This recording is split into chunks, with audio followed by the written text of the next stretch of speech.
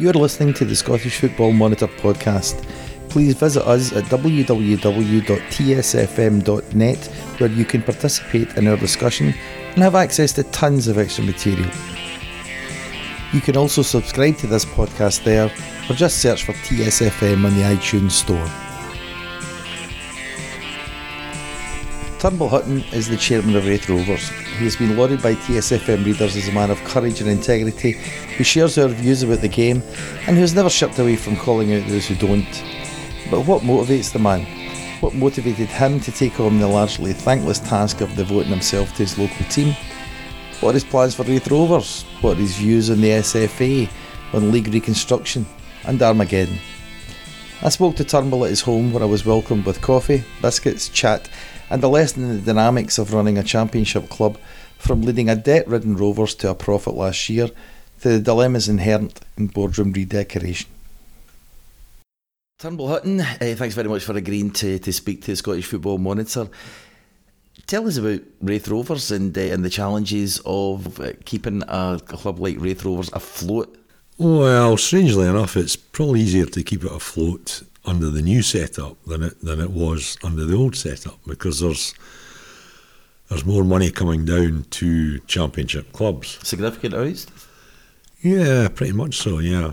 Plus the fact it comes down on set dates throughout the season, so that makes planning your cash flow a lot easier.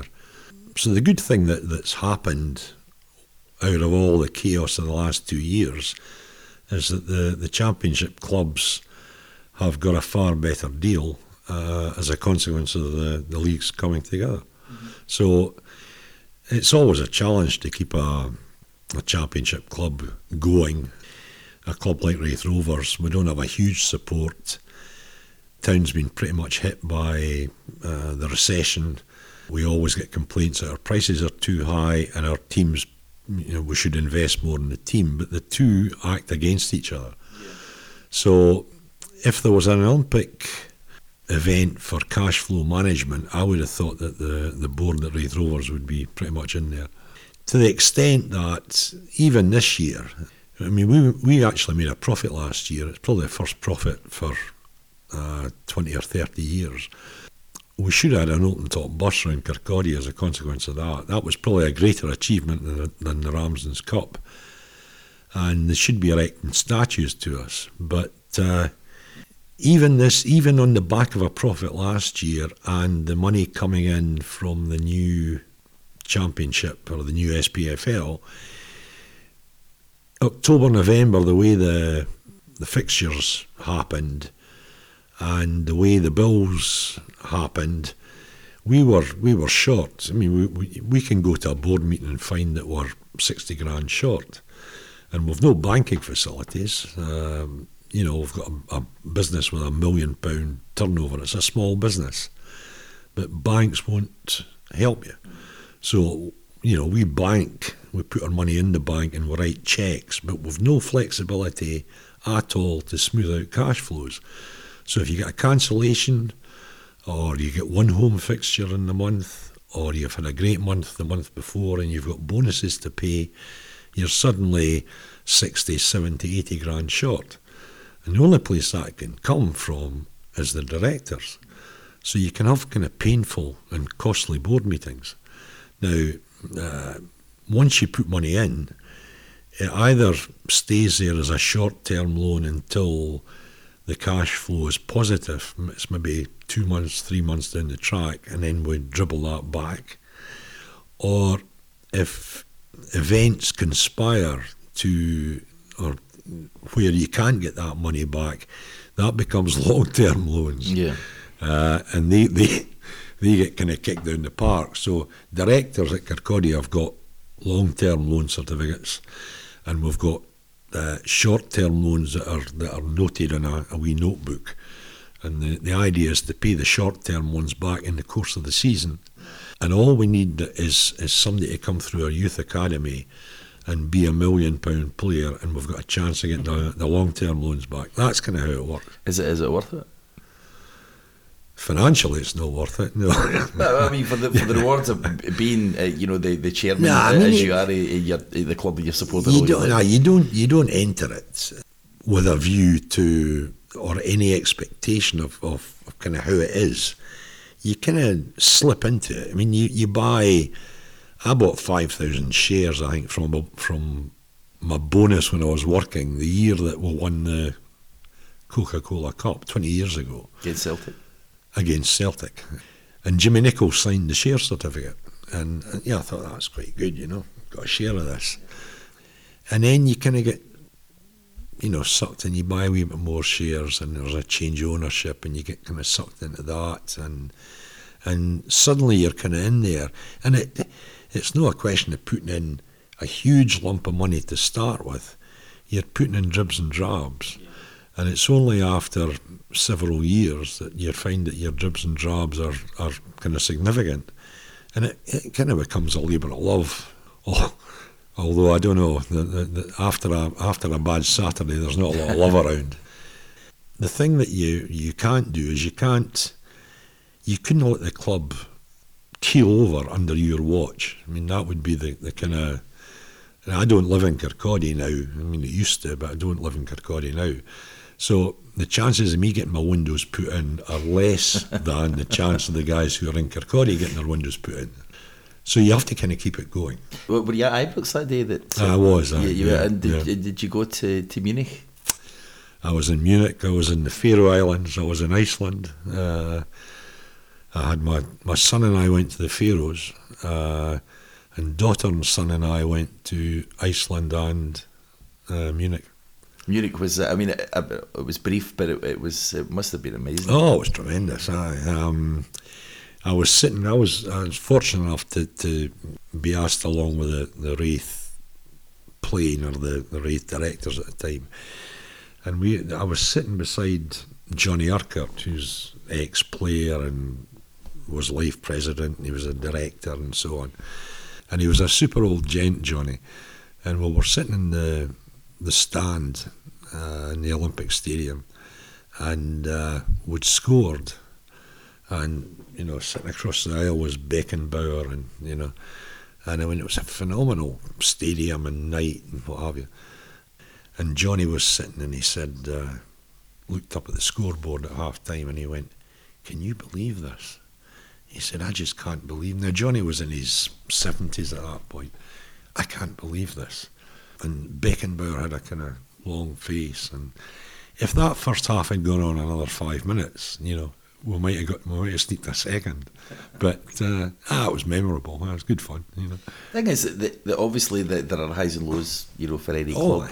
But I've asked, I think, everybody that I've done an interview with, what is Wraith Rovers for? What's the aim?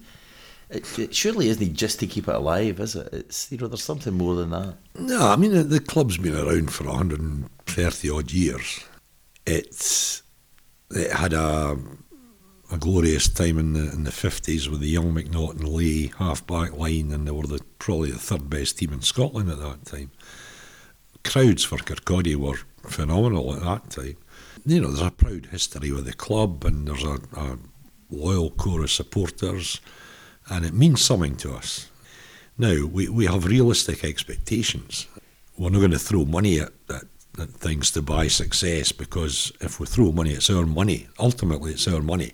So we are careful from that point of view. So we'd attempt to balance the books, and we know that if we don't balance the books, it's going to cost us, because nobody else is going to come in and bail us out, and we haven't got a bank overdraft to add to. So we see ourselves, in the grand scheme of things, we see ourselves as a championship club most seasons, and we accept that maybe once every 10, 15 years we'll have a bad season and go down a league, and you kind of regroup and try and get back. Yeah. Maybe once every 20 years we'll get a team that suddenly is challenging at the top. We had that with Jimmy Nicholl, where we won the league twice. We only lasted one season the first time, but the way Scottish football is just now, there's not a lot in the normal teams that make up the Championship. Next year's going to be a different ball game. I mean, the Championship could be the elite to follow. Oh, absolutely, yeah. Well, certainly in terms of competition, yeah. it may well be.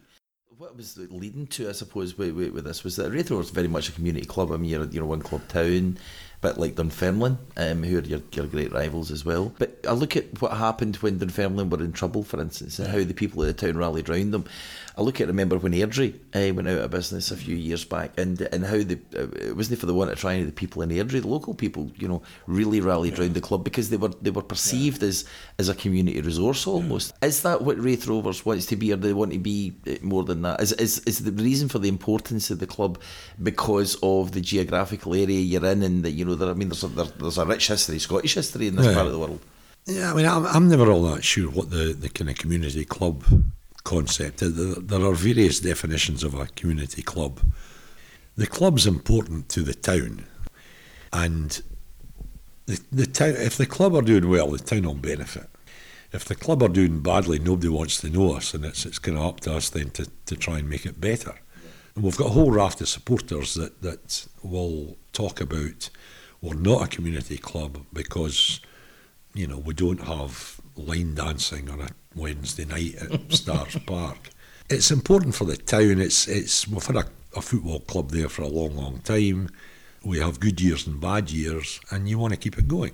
And when the chips are down, I mean, there was the great Anelka debacle happened. I was going to ask you about that, actually. Well, it happened, and the board kind of fell out because there was a variance of views as to whether this was good or bad. And the consequence was that the board, who'd done a lot for the club, there was a kind of parting of the ways. And you were one of the people who parted, yeah? I resigned at the time. And I mean, what money I had was still in the club, and we were still speaking to each other, although there was a difference of opinion. And at that point, the community, the Rovers support, galvanised themselves into fundraising and so on, and they got the kind of Reclaim the Rovers thing going, and Gordon Brown got involved, and there was promises of finance, and there was people put money into New Raith Rovers to buy out what was there, but there were promises of finance that never actually materialised. When it came to cheques being handed over, pledges were not necessarily honoured. The way it worked, I mean, it was a kneeling comedy, frankly. We had players arriving from Edinburgh Airport in taxis and pay this taxi and what have you, and never heard of the players. They then needed accommodation. I'm on record as saying we had more houses than the Scottish Special Housing Association in Kirkcaldy. We had 3 living in the west that came through by minibus. We had Czechoslovakians, we had French, we had Sean Dennis doing his best to uphold Scottish traditions. And Elka had ideas about the team dining together twice a week. So we had a caterer in doing pasta and fruit and what have you. And he asked me to the first one. I was still the chairman then. I went up, and in the Wraith suite there was maybe about 4 or 5 tables. There was a table with 2 Czechoslovakians, there was a table with a couple of Frenchmen, there was a table with some Englishmen, and there was a modicum of Scots, Sean so they Dennis were all kind of like themselves? That was the point. I mean, as a team building exercise, it probably left a bit to be desired, frankly, And then we got the bill for the pasta and the fruit and whatnot, and decided we couldn't afford that either, So. And then It must have been a hard job picking up the pieces after he left, though. Oh, I mean, it probably set the club back about 5 years. Yeah. And it was the only way that we started to address that. It was obvious that, there was nothing magical going to happen. We weren't going to be able to sell a player. We weren't going to be able to rely on some magical increase in crowds. The board took a view that said, look, the only budget that we haven't cut, we've cut back all the overheads, we've done as much cutting as we can on the costs in the club. The only thing we haven't done is cut back the playing budget. So we're going to have to cut back the playing budget. And the consequences of that are that, you might get relegated. But we're going to have to do it to try and start and knock off some of this debt. And that's what happened. John McGlynn was the manager, and he kind of understood the situation. I mean, John was very good, as is Grant Murray, in kind of understanding how it works. So there's never any doubt that a Rovers manager is probably a master in economics as well. Yeah, I was actually going to ask you that, because that's the thing, that there has to be a good relationship, obviously, between a chairman or a chief executive or whoever holds a preeminent position of authority at a club and the manager. And the managers always want more, obviously. Oh, aye. You can understand that, but John McGlynn was fully aware of the issues that we as a board had. And even the last year that John was there, John took a salary cut as part of his contribution to that. I mean, that spoke volumes about John, and kind of understood he went to a mix of full-time and part-time, which was what we had to do. Yeah. And we started to begin to kind of chip away at the debt. And then, then you strike lucky. We got a draw against Celtic at Parkhead in the League Cup, and 15,000 at Celtic Park. We gave a reasonable account of ourselves, but we were well treated, well looked after, came away with our cheque and thought, well, that's a bonus, because you don't plan for cup income in your budgets, you see. So we were quite pleased with that. And then, of course, we began to get greedy, and we got drawn against Celtic at Kirkcaldy in the Scottish Cup. And we began to believe that there was indeed a God, and he was shining on us. And then he went for the kind of triple, and he said it's going to be on television. And suddenly you're into untold wealth for a wee club, a live TV match. It was the first live TV match involving Raith Rovers at Starks Park that we'd ever had. Oh, really? Yeah. Forfar had live matches, and Berwick had live matches, but no Raith Rovers. And suddenly there was TV cameras there, and gantries and studios and things, and we were really in the big time, Yeah. And the thing that worries you at that point is you get a big club coming to Starks Park, and then it's going to be on television, and you start to look around at the paintwork in the lobby going up to the dressing rooms, and you look at the boardroom and you think, blimey, this is embarrassing. Our boardroom hadn't been painted for 30 years probably.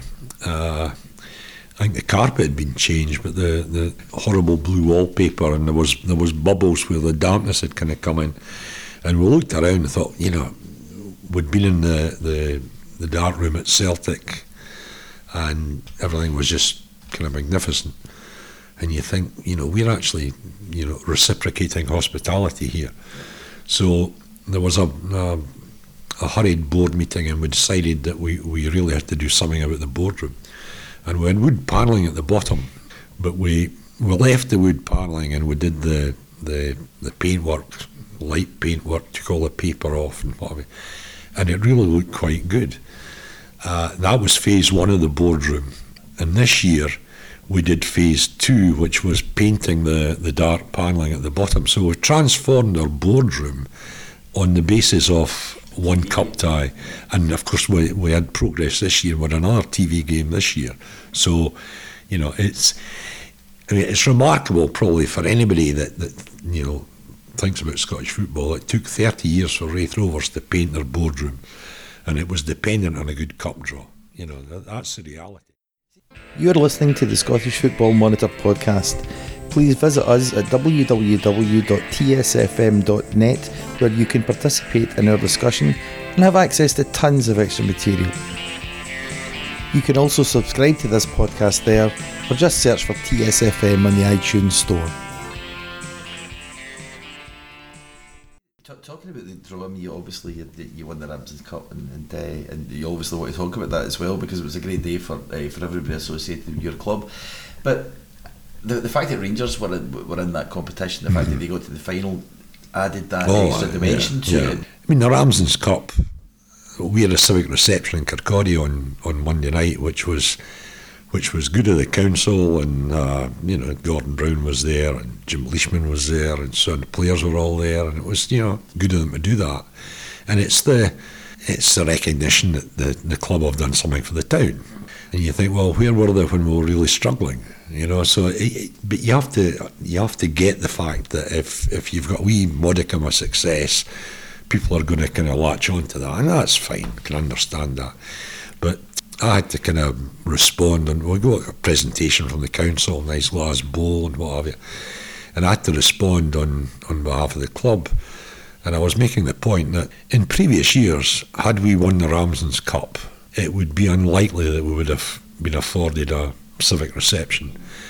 And whilst I'd always wanted to win the Ramsden's Cup, because I was involved in the Bells sponsorship of it way back when I had to work for a living, I made the point that I personally wanted to win it, and it was important for me to get Raith Rovers' name on that cup to join the greats of Scottish football, Alloa, Stenhousemuir and Stranraer being three teams whose name was on it, And I mean, what made it this year was the fact that Rangers were there, and nobody could have envisaged the Ramsden or the Challenge Cup being contested by Rangers, and for Raith Rovers and Rangers in a final at Easter Road, a sellout and what have you.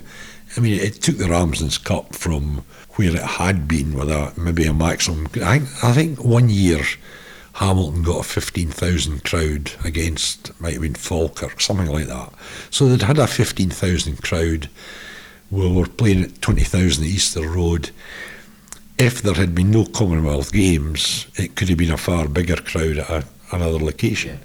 But I mean, it was a great day out, and we were given no chance, and it was pleasing to do that. I mean, these things, these great days only happen infrequently for a small club.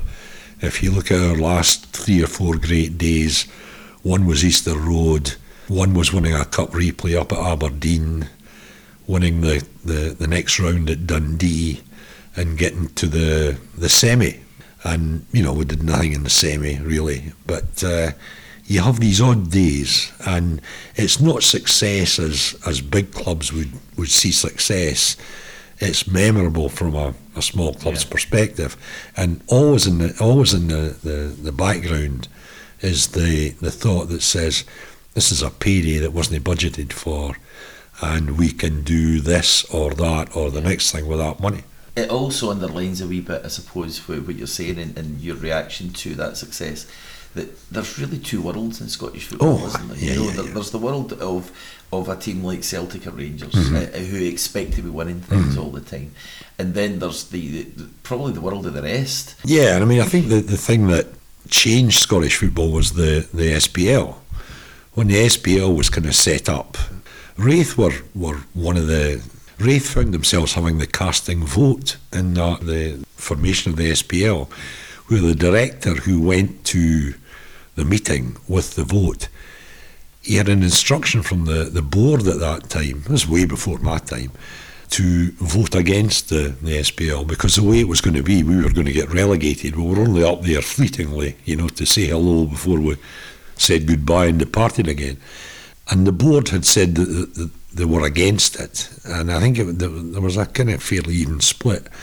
But whether he was persuaded by what went on at the meeting or whether he got confused and voted the wrong way, I don't think anybody really knows. But anyway, we voted for it. That's an interesting historical tip, that it might even have been a misunderstanding. Well, I don't know what all the ins and outs were, but I know that who is that guy? We need to know. No, I'll avoid his blushes. He's still around, and the chairman at that time was a nice old guy called Peter Campsey, and Peter kind of took it stoically and said that this guy had decided to vote that way, so be it, what have you. We didn't make a great song and dance about it, but there's an apocryphal tale that says that somebody in the new SPL had said that they would always remember Raith Rovers being instrumental in doing this, and Raith Rovers would be looked after as a consequence and whatnot.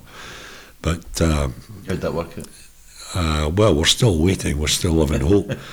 I mean, the other great story at that time was, remember when they set up the SPL, and there was a story that Lex Gold was kind of David Murray's mouthpiece. It was a kind of Real and Lord Charles arrangement where David Murray thought it and Lex Gold said it and what have you. You know.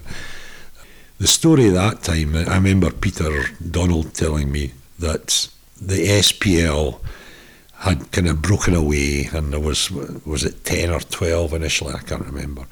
But the story was that once they had sorted out to their own benefit the TV money and sponsorship money and everything else, that was merely the start, that they would send a boat back to pick up the odd club and row back to Valhalla or wherever, so that we could all eventually prosper. Yeah. Now, I think the boat got sunk somewhere, post Roger Mitchell, and the SPL then seemed to kind of, the only person that, from a small club's perspective, that seemed to be able to nail what the SPL was about at that time was Bill Leckie, who consistently wrote in the papers at that time about greed is good, what about the small clubs? And he was a lone voice, in a way, because the mainstream press were agog with this brave new world, the SPL. They looked at the English Premiership, they looked at the TV money, they looked at this, and it was going to be, that's how it was going to be. Yeah. And that changed perceptions in Scottish football. The other thing that killed Scottish football, frankly, was the Bosman ruling. The chances of a club like Raith Rovers selling a player is about nil. If you're going to sell a player, you have to have him under contract. We'll not put a player under a 5-year contract or whatever. I mean, we don't know where we'll be next year at this time. So a year's contract is a kind of norm for a club like ours. So if we strike gold and have a good player that people fancy, they hang about and wait until his contract's up, or 6 months before his contract's up. Well, we've had that twice in the last couple of seasons, 3 times probably. We had Brian Graham, went to Dundee United, John Baird, who went to Dundee, Ian Davidson went to Dundee. So we know that our best players are going to get picked up for nothing. Yeah. So the possibility of us getting a transfer only comes about if you've got a young guy that you've had from 12 or something that comes through and breaks into the first team and is still under a contract. You get compensation. You'll get compensation, but we live in hope that we can sell a player. The last player we sold for cash was John Sutton, and we got 50 grand for him, and that was a veritable fortune. What's the amount of money that you can make out of a TV game like the Ramsden Cup final? Because obviously it's not dependent on Rangers being there because it's a fixed fee. The Ramsden's not huge money. The Ramsden's is about 1/30 of what you get from a Sky or a BBC game. Really? Yeah. The two traditional ways that I can see, correct me if I'm wrong, the two traditionally obvious ways that you could have a better sharing of money within football are gate sharing, which is a kind of controversial subject in the Scottish football monitor, and the second thing is bigger leagues. I know that there are people still around in football who say that the only way to make it fair is gate sharing, but gate sharing will never happen. If I was Rangers or Celtic with the kind of crowds they have, why would I want to give away half the money? So I just don't see that as a goer at all. I mean that's. But is that for a pragmatic point of view, or for an idealistic point of view? Because you've been quoted in the past to say, why don't Rangers and Celtic just play each other every week? Well, I mean, yeah. I mean, if the only games that matter in Scotland are Rangers playing Celtic, well, go away and play each other every week. There was talk after Rangers kind of imploded about, Walter Smith said something about the importance of Rangers in Scottish football. That was often quoted. Now, the rest of us in Scottish football, we knew damn fine that if the English Premiership or even the English Championship had come up and knocked on Rangers and Celtic's door and said, what about coming down, guys? They'd have been off. and nobody would have given a toss about Scottish football. The rest of us would have got on with it. So, you know, suddenly it was important for Scottish football. People say it's important that Rangers are back in the top flight, and it's important to play Celtic. And you hear players getting trotted out saying all this, pundits, the media guys, the newspapers, how important it is, because Rangers will provide opposition to Celtic. Now, if you're Raith Rovers or St Mirren or Dunfermline or whatever, it makes not a damn bit of difference whether there are two teams competing for the championship or one team is infinitely better and running away with it. It doesn't make any difference to the rest of us. Yeah. So there's a kind of flawed thinking that says, whether it's west of Scotland, that says it's really important that we have a big Rangers and a big Celtic so that we can kick lumps out of each other and we'll both feel good about that. And the rest of us kind of, you know, we'll just carry on playing croquet or whatever. You know, we don't matter. But all of Scottish football matters because you need opposition, and it's a game, it's a spectacle. And what odds did Raith Rovers have to win the Ramsden's Cup against Rangers?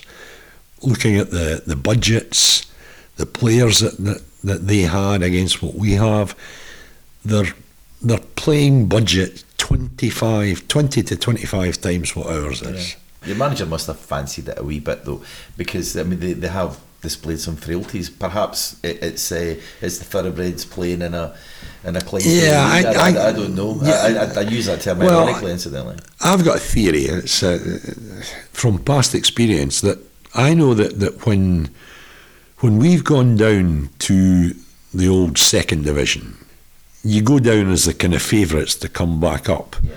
And the last time we ventured down there, we were down there for 4 or 5 seasons, and we got to playoffs and what have you, but we never actually got over the line. Yeah. And the reason being that when we went down there, we were seen as a big club.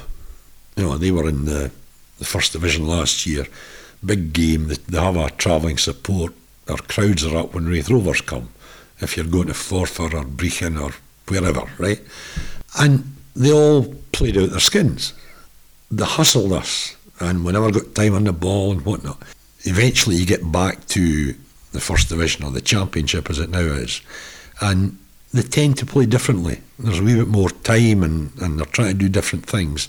We get a real shock if there's a cup draw comes along and it's you're going to play Forfar at Forfar or Brechin at Brechin. You think, God, that's going to be a real tough one, because they're going to be in your face. And that's, to an extent, that's what's happened to Rangers. All these teams that they're playing, these guys have got a lift. They're playing Rangers, there's a big crowd there, and they're doing twice what they normally do. Yeah. And they're in there, and they don't have the time on the ball. My worry when we played Rangers was that they had obviously better players, and the way we play, they were going to get possibly more time to play football, because they were playing a team from a higher division. Mm. And my worry was, you go into these things saying, yeah, I really don't want a hammering here. You know, I could take it and beat, but I certainly don't want a hammering. And you get to half time and you think, oh, that's not bad, it's still 0-0. And we showed them too much respect. In the second half, you know, play better. And there was a few moves and whatnot. They had chances, we had chances, not a lot in it. And you get to full time, you think, well, that's all right. You know, even if we get beat now, it's respectable, you know. And we can get the usual headlines, plucky Raith Rovers. You realise you're describing a Celtic fan at Barcelona. We're all like that. We're all like that in different ways. And then it gets to half time and extra time, and you think, well, penalties. You know, the kind of normal excuse of penalties, well, it's a lottery. We matched them 120 minutes, but just a lottery. And you're beginning to kind of get through that one. And then we score, and you think, and you know, it's a Ramsden's Cup. It's not going to change the world, but the achievement, or the sense of achievement in doing that, phenomenal, you know. And the hairs in the back of the neck rise, and it could have been the European Cup. You know, as far as Rovers fans were concerned that day, it could have been the European Cup. It was, you know, a trophy, And it was another episode in Armageddon as well. That this gloom and doom that had been foretold by Stuart Regan and people like that. In actual fact, I mean, you look at clubs like St Johnstone, who have been in Europe for a couple of years. That they're now in a Scottish Cup final for the first time in their history. Trophies being shared around and things like that. And certainly in the face of it, to an outsider, you would think, well, that's quite a competitive place, Scottish football. Yeah, I mean, I think the Celtic are in a league on their own, and that doesn't really bother me, because if you look around the leagues in Europe, there's normally one or two teams who are dominant, and they are the teams in the big conurbations. Yeah, and you look at Barcelona and Real Madrid.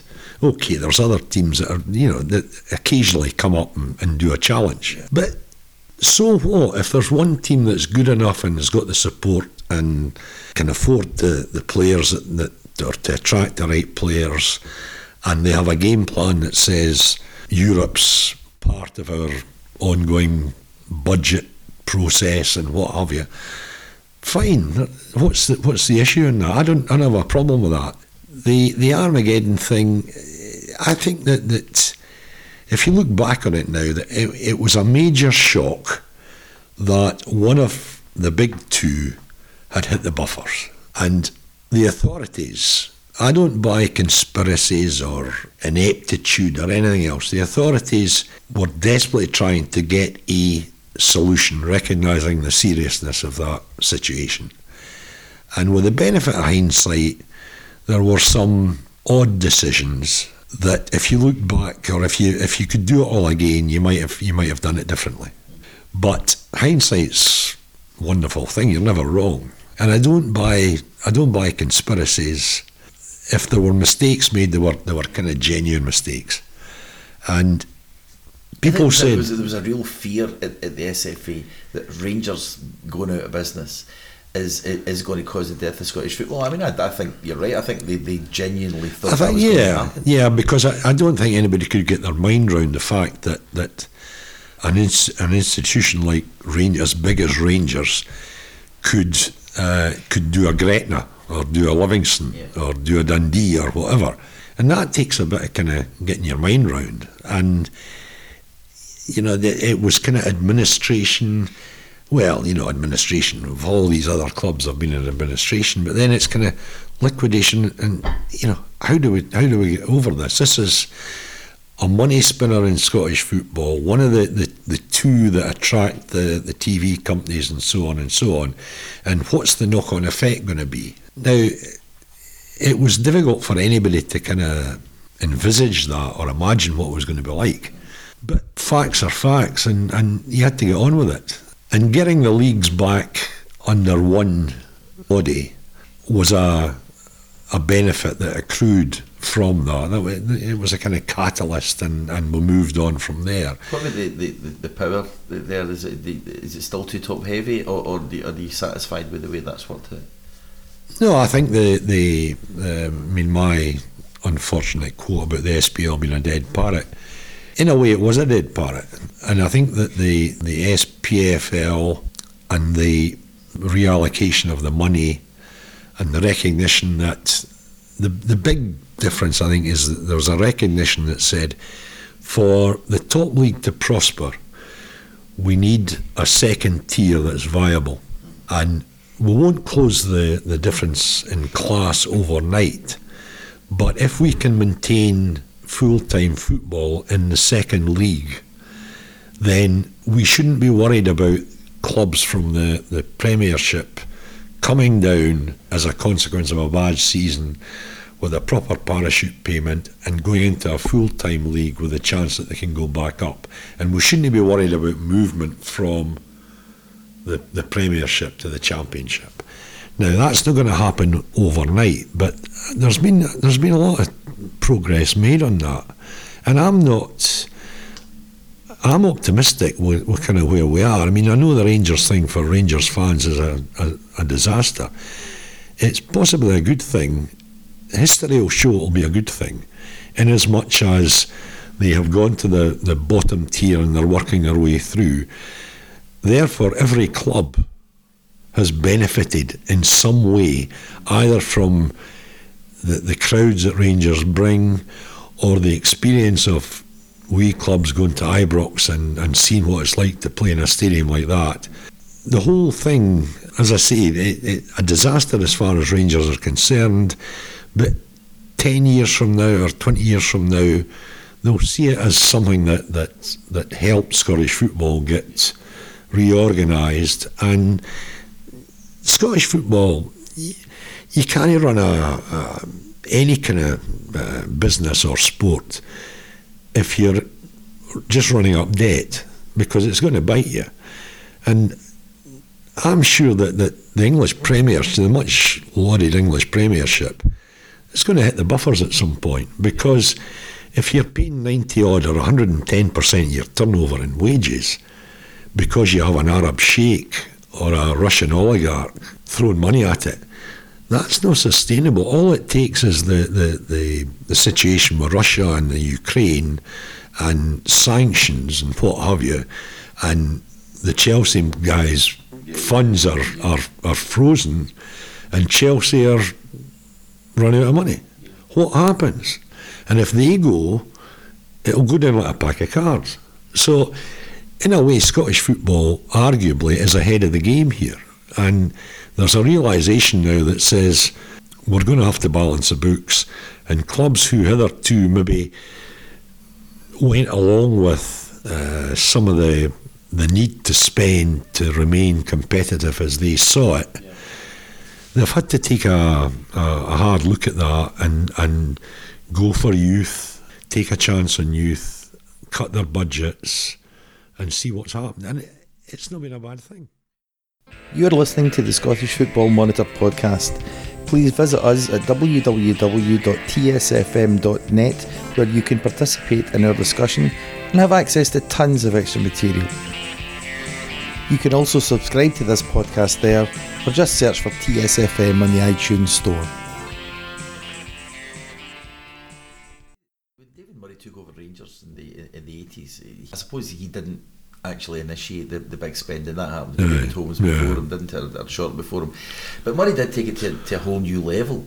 I defy anybody to say that they knew that it was wrong at the time. I mean, maybe you'll tell me I'm talking nonsense, but I think everybody bought into what David Murray was doing. I remember, as a Celtic fan myself, that, looking on enviously, like, God, why can't Celtic spend that kind of money?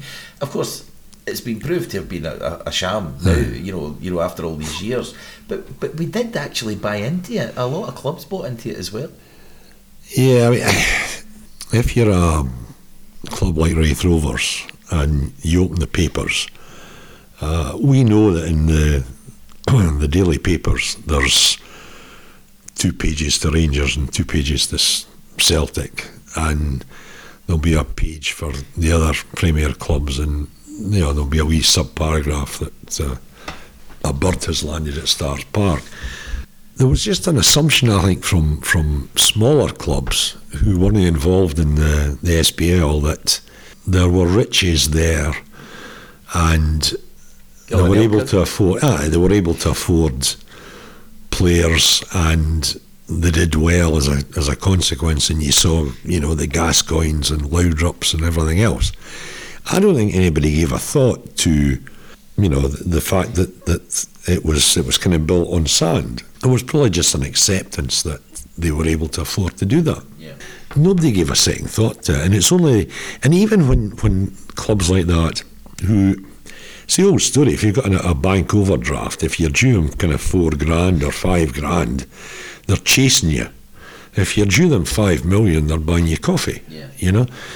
If you're due them, £18 million in debt or something, that's not a great sum for a club that's turning over the kind of revenues that they're turning over.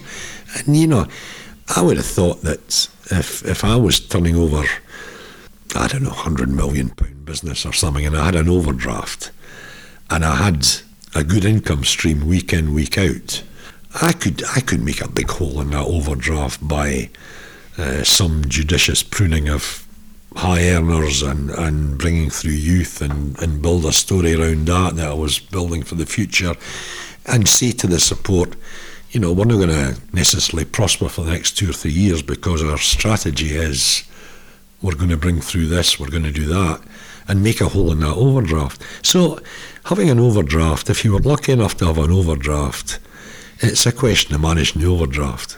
And I'd fancy my chances at doing that, frankly.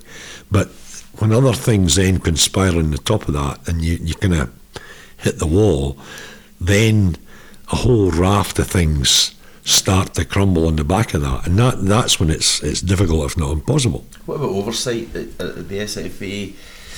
Was there anything that they could have done to stop what happened to Rangers, for instance, and its consequent effects? I don't know I'm necessarily qualified to answer that question because I've never been involved in the SFA side of things. I've never been on any committee ever in the SFA or the SFL because I couldn't be bothered reading all the kind of papers and whatnot that you have to. My attention span is now kind of diminishing as I get older, so I can have opinions. But the way that the thing is constructed, the clubs vote for board members, and the board members can be changed, and there are league meetings, and there's an SFA AGM, and there's processes in place that you can put up whatever it is that's bothering you. So I don't have a great concern, frankly, about the structure that's there or has been there. There was an attempt to get away from the blazer culture and whatnot that was kind of in place over the years. But I've known Ernie Walker, Jim Farry, George Pete. These were all kind of personable guys, and I don't buy that there were hidden agendas. If there was mistakes made, there were mistakes made, and people suffered as a consequence. But I don't buy into kind of conspiracies and any of that stuff. And George Pete was a guy that kind of brought in Henry McLeish, and there was a report done and the possibility to kind of change the structure of the SFA. The clubs all voted for that. And then when change actually takes place, some clubs go, oh, I don't know if I like that. Now, if you're in a change programme, there are going to be bits that you like and bits that you don't like. But let's remember, we're only kind of embarking on that journey. And I don't think necessarily we've got everything right. And I think mistakes have been made. But the chance is there now to amend and improve. And I don't think that the league structure, you touched earlier about should the leagues be bigger. I think they should be bigger. I don't buy the meaningless games because the meaningless games are the opportunities that are there to blood the youngsters and without any great pressure. I think that one of the things that's wrong with Scottish football is that there's a boredom factor. If you're playing each other 4 times, and 2 years ago, 3 years ago, with all due respect to Airdrie, we arranged a pre-season friendly with Airdrie because they were in a different league, and then there was somebody got wiped out, was it Gretna or somebody, and Airdrie found themselves in the same league as we did. So we had 4 league matches against Airdrie. We drew them in the cup and we had a replay. Now, with the best will in the world, I don't really want to play Airdrie 7 times. You can get too much of a good thing. But the top clubs are so dead against bigger leagues. I mean, I do agree with you. I think it makes perfect sense. Mm-hmm. I mean, there are a lot of meaningless games in the SPL or the Premiership, as it's called now. At any rate, I don't see how a bigger league could possibly make it worse. I would have thought it would have tended to help to equalise. Well, I think that the fact that they've now embraced playoffs, we've got 12 in the SPL, and there's a playoffs there, and there's money into the championship, which should make the championship stronger. The championship will be a hell of a division next season. I think the fact that if the gulf starts to kind of close, it will be easier for clubs to move into the Premiership, have an enlarged Premiership. I think it wasn't necessarily going to work doing it the last round of league reconstruction, but I thought there was quite a lot in some of the things that were thrown out. I quite liked the idea of the sprint for the championship, and then the top 4 played the bottom 4 in, you know, the 8-8-8 setup. I mean, it got panned and whatnot. There was a lot in that, frankly. I think it confused people. I think that was part of I don't think it was necessarily explained terribly well, and there was some vested interest kicked in, and there was all this, you know, my season ticket holders want to know who it is I'm playing. You know, I mean, I didn't buy a lot of that. I thought there was opportunities in there, and I also thought there was opportunities. That's ironic when you don't have gate sharing, because because Yeah. season ticket holders presumably only want to see the team who they're buying the season ticket for. You know, it shouldn't matter. No, it shouldn't matter. And there was also, I thought that there was an opportunity to do League 2 and League 3, put them together. Yeah. But there was Rangers weren't for that, having won the one division. They didn't want to kind of have to re-win it as they saw it. I think if they hadn't been there, I'm not at all convinced that the normal clubs in these divisions wouldn't have bought having a bigger league. Yeah. And it would have brought a freshness to it. I mean, you have your one chance at Kirkcaldy to see so and so. Whereas at the moment, you know, the second game comes along, and you can hear the guys saying, "Oh, I'm not going to see them." You know, it was rubbish the last time. It's not going to be. Look where they are in the league. You know, so I think you have to be optimistic that says, well, there has been change made. It's not the final product yet, and there's a chance to kind of go forward. The great thing in Scottish football is that people tend to look back and argue the same things. You know, have clubs spent money they didn't have to win titles? Well, hindsight says yeah, they have. But that's a Rangers and Celtic thing. I'm sure Hibs fans say Hearts won the cup with players they couldn't afford.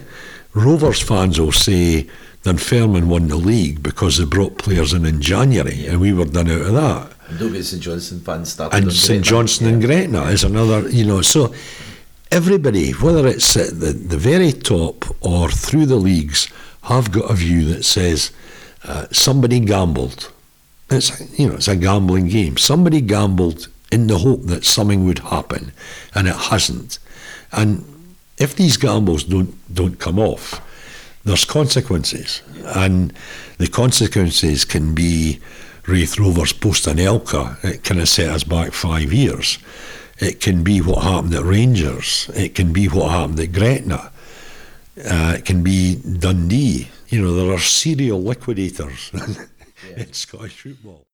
You were obviously at the centre of a lot of that stuff that was happening when Rangers, you know, when Charles Green took over Rangers, and they did the transfer and membership and things like that. And you were very much held up as a champion of sport integrity, because that's what our blog was supposed to be about, you know, sport integrity. Should they have been forced to reapply for league membership? Should they have been in the queue with the Cove Rangers and people like that? Well, if you were being absolutely, you know, following the rules, the answer was yes. But the authorities took a degree of pragmatism, because if there was a vacancy in the league, they would ask for applications. So we assume, let's for argument's sake assume that Rangers would apply, Cove Rangers would apply, Spartans would apply, and I don't know, Gallifreydine would apply.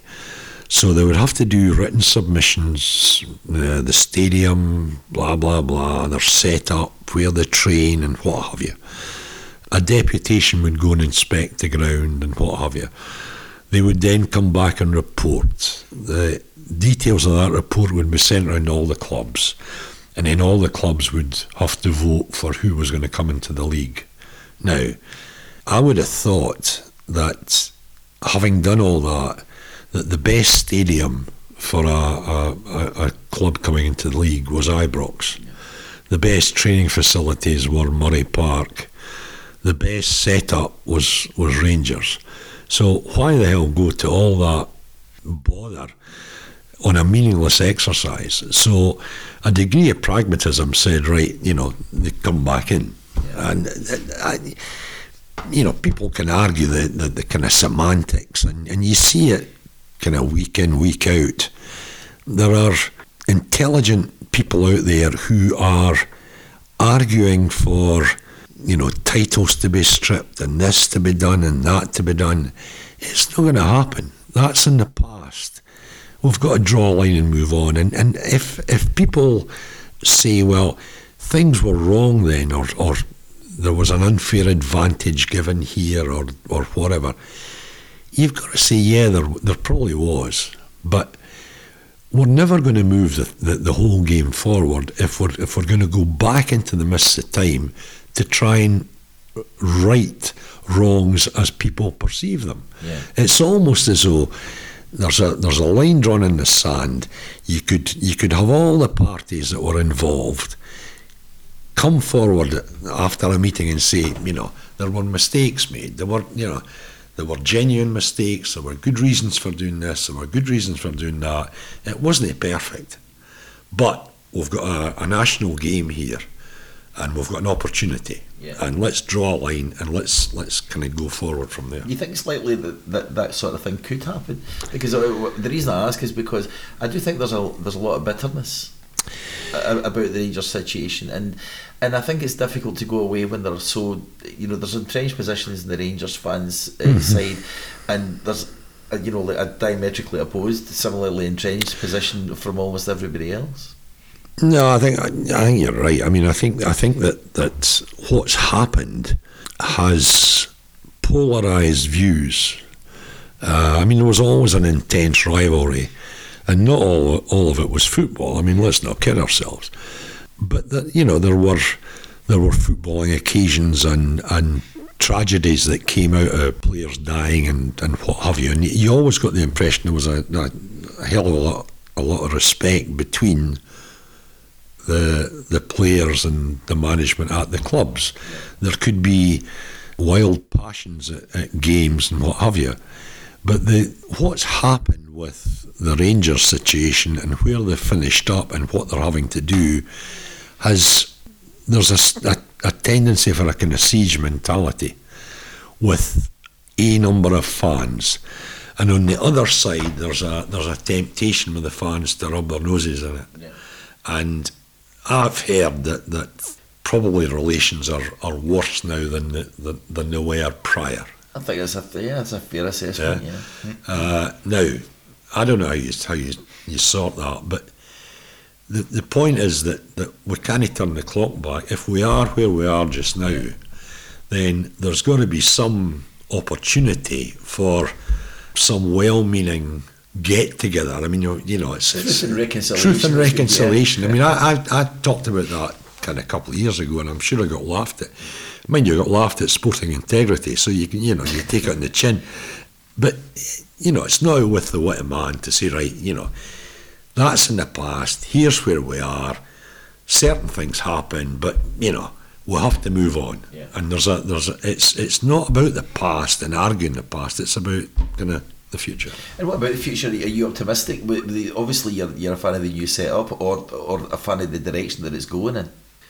Yeah, I think I'm not saying it's perfect by any means, and there will be issues and ongoing disputes and what have you, but the base is better than what it was, and you have to be optimistic. There's governance in place, and there's opportunities to change your representation and vote on things, and there's regular meetings and so on, and there's nobody trying to do a bad job. And anybody I've spoken to, they are all personable. I've had online dust-ups or on-air dust-ups with various people in the past. They're all behind us. I mean, there's no baggage anywhere. I think the thing can move forward. I have to be an optimist. At my age, you've got to be an optimist. Turnbull Hutton, thanks very much for speaking to us. Okay. Thank you. You're listening to the Scottish Football Monitor podcast. Please visit us at www.tsfm.net, where you can participate in our discussion and have access to tons of extra material. You can also subscribe to this podcast there, or just search for TSFM on the iTunes Store.